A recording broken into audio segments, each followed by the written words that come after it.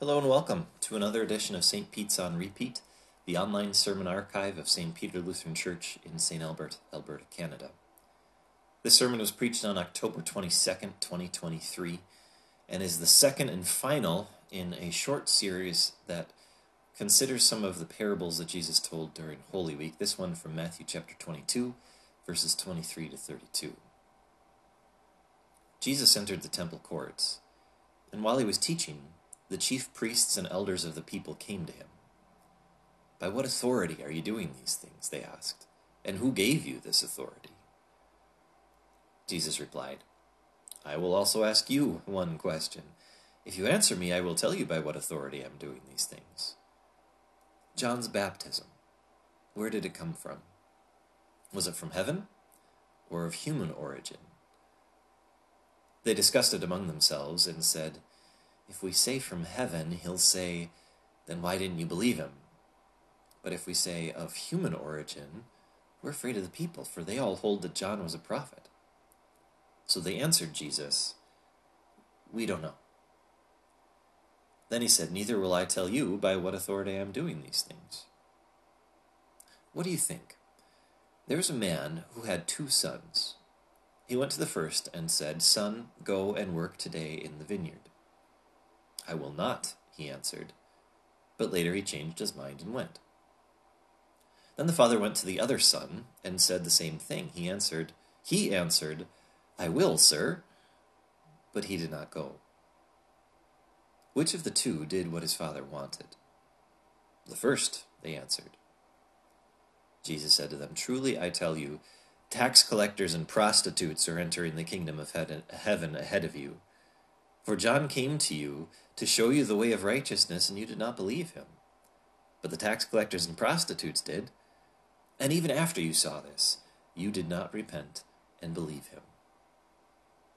This is the word of our Lord. Dear brothers and sisters in Christ, have you ever heard the concern, or maybe even the skepticism about the Bible, that the book that we have in our hands today is a translation of a translation of a copy of a copy of an original that doesn't exist anymore, and so we can't be sure that what we're reading now is what was written 2,000 years ago? That basically the Bible is the longest running game of telephone in human history. You know that game, right? I whisper in someone's ear, "We love muddy puddles." And then they whisper what they hear into someone else's ear, and so on and so forth, until the last person in the line hears, "Olaf, poodle puppies." It's a silly premise, but it's a serious question. And the passage that we read a moment ago from Matthew chapter 21 is a great example. Jesus tells this parable about a father telling his 2 sons to go and work in the family vineyard. In the text that we read, the first son said no, but then changed his mind and did go and work in the vineyard. I'm going to call him the no-yes son. The second son said, "Yes, I will, sir," but then he didn't go. I'm going to call him the yes-no son. And when Jesus asked the chief priests which son was better, they picked the first son, the no-yes one. Where Christians can feel squishy and where skeptics can feel saucy is understanding that there are actually other versions of this text, and that the changes that those versions make seem to drastically change the entire story. Maybe the most notable variant has the sons in the opposite order. The first one says yes, but doesn't go. The second one says no, but does go. And although the chief priest's words stay exactly the same, they still say the first. It completely changes their answer, because now, instead of picking the son who eventually did do what his father wanted him to do, now they're picking the son who made a show of being good, but didn't do anything that a good son should. So which one do you think is right? Which version of this passage is original? Or to ask you the same question that Jesus asked the chief priests, which of the 2 did what his father wanted him to do? The son who said he'd work, or the one who actually did? Can I try this? Can I ask you to show me by show of hands which one you think is right? It's a safe space. I know you haven't studied this ahead of time. You're entitled to change your mind by the end of this sermon. No one's going to judge anybody else for what they raised their hands for today. So, how many of you think that the son who said no, but did go, is the one who did what his father wanted? And how many of you think that the son who said yes, but didn't do anything, is the one who did what his father wanted? I'm not terribly surprised. For the most part, we live in what some people would call a guilt-innocence culture, where your greatest virtue, the best thing you could do, is to accomplish something good. And your worst vice, the biggest sin you could commit, is failing to do that something good. Whereas the ancient Jews of Jesus' day lived in what some would call an honor-shame culture, where your greatest virtue is showing respect to someone, even if you don't do anything. And your greatest vice is then to disrespect someone. So even though it sounds incredibly foreign to us here and now, 2,000 years later, I could easily see a scenario in which the real-life ancient chief priests could have chosen the son who lied but didn't disrespect his father as the son who did what his father wanted. You know, it's a thorny question. Which one did what his father wanted? But it is one that, by Jesus' own design, directly touches your soul. The question that Jesus asked is brilliant. Whether you live in a guilt-innocence culture like ours or an honor-shame culture like his, Jesus' question is brilliant because it's a trap. Neither answer is correct. Both sons were wrong. Neither did what his father wanted. Both sinned. But with this question, Jesus holds up a mirror to your soul and reveals to you not only which virtues you value, but also which vices you are more willing to excuse. So for those of you who voted for the son who said no, but did go and work in the vineyard, is it possible that you raised your hand because you see a little bit of yourself in him? Because you know that you haven't always started well, but you try to finish well? Maybe you strayed away from God and the church as a teenager or young adult. Maybe you're struggling with a certain sin right now, but you want to hold out hope that if you can just turn things around and end on the right note, then everything will be okay. Then the sins of your past can stay in your past, or that the struggles of your present can someday be forgotten. Well, I don't want to dash all your hopes, because there is hope for everyone. But finishing your story well doesn't change how you started. Fixing your life now doesn't fix what you've done in the past. Making good choices in the future won't delete the bad choices you've made. God does not sweep sins under the rug or wink at youthful indiscretion. He condemns sin and the sinners who commit them.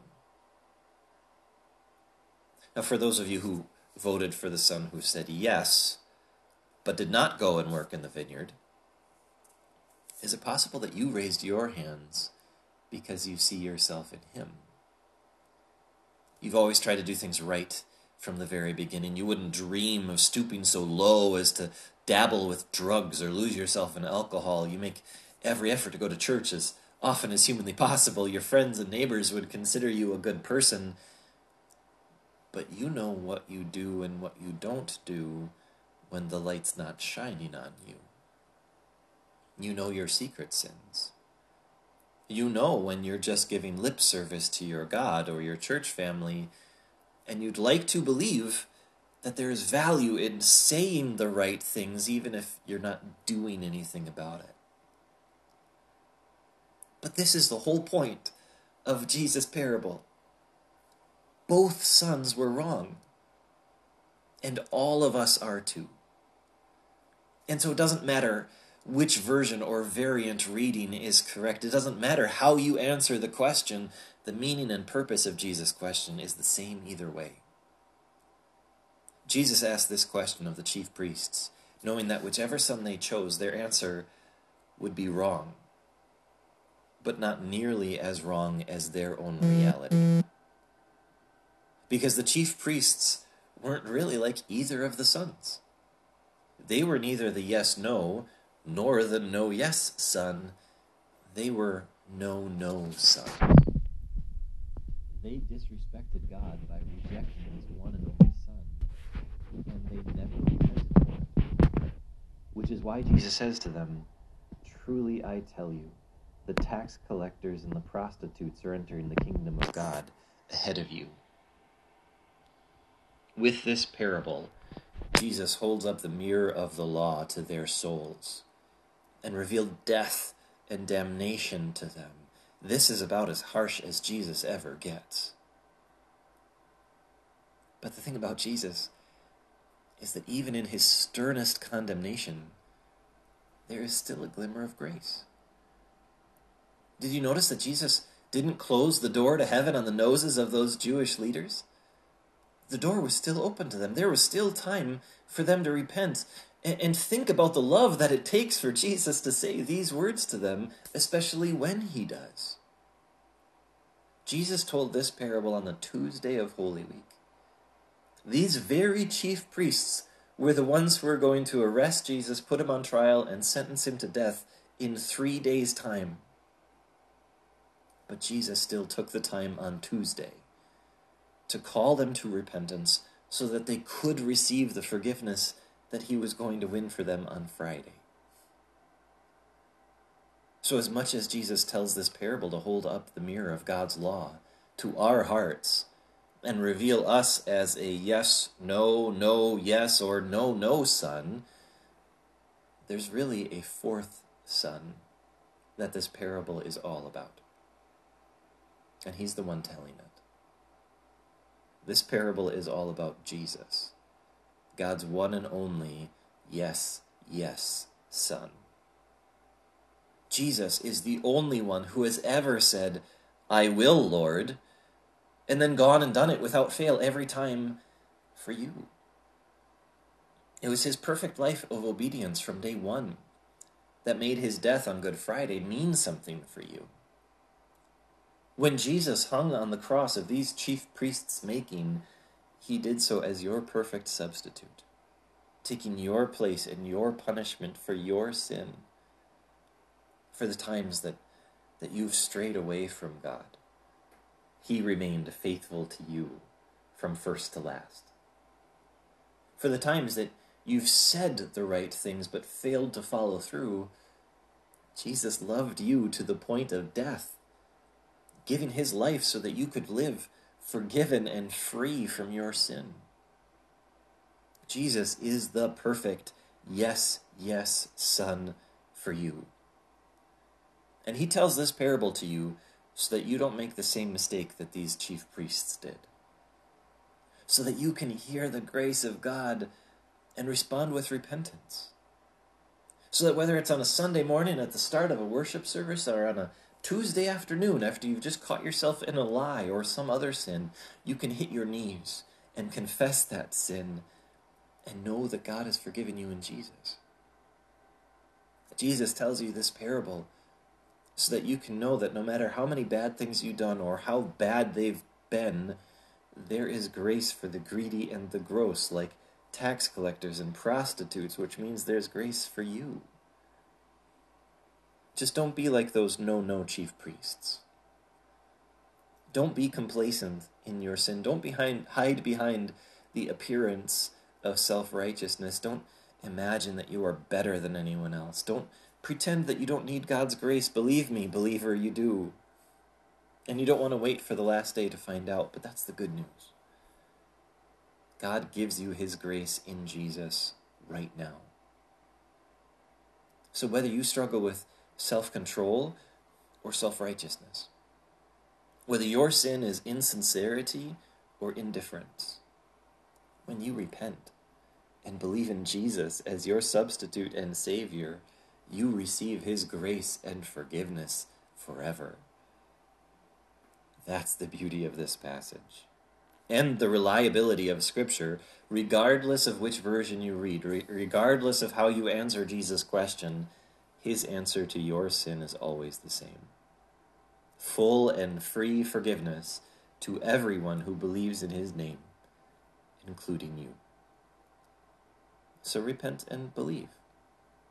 Be real with yourself and with your God, and you will enter the kingdom of God with those tax collectors and prostitutes, and pastors, and mechanics, and teachers, and car salesmen, and refugees, and retirees, because of Jesus, God's one and only yes, yes Son for you. Amen.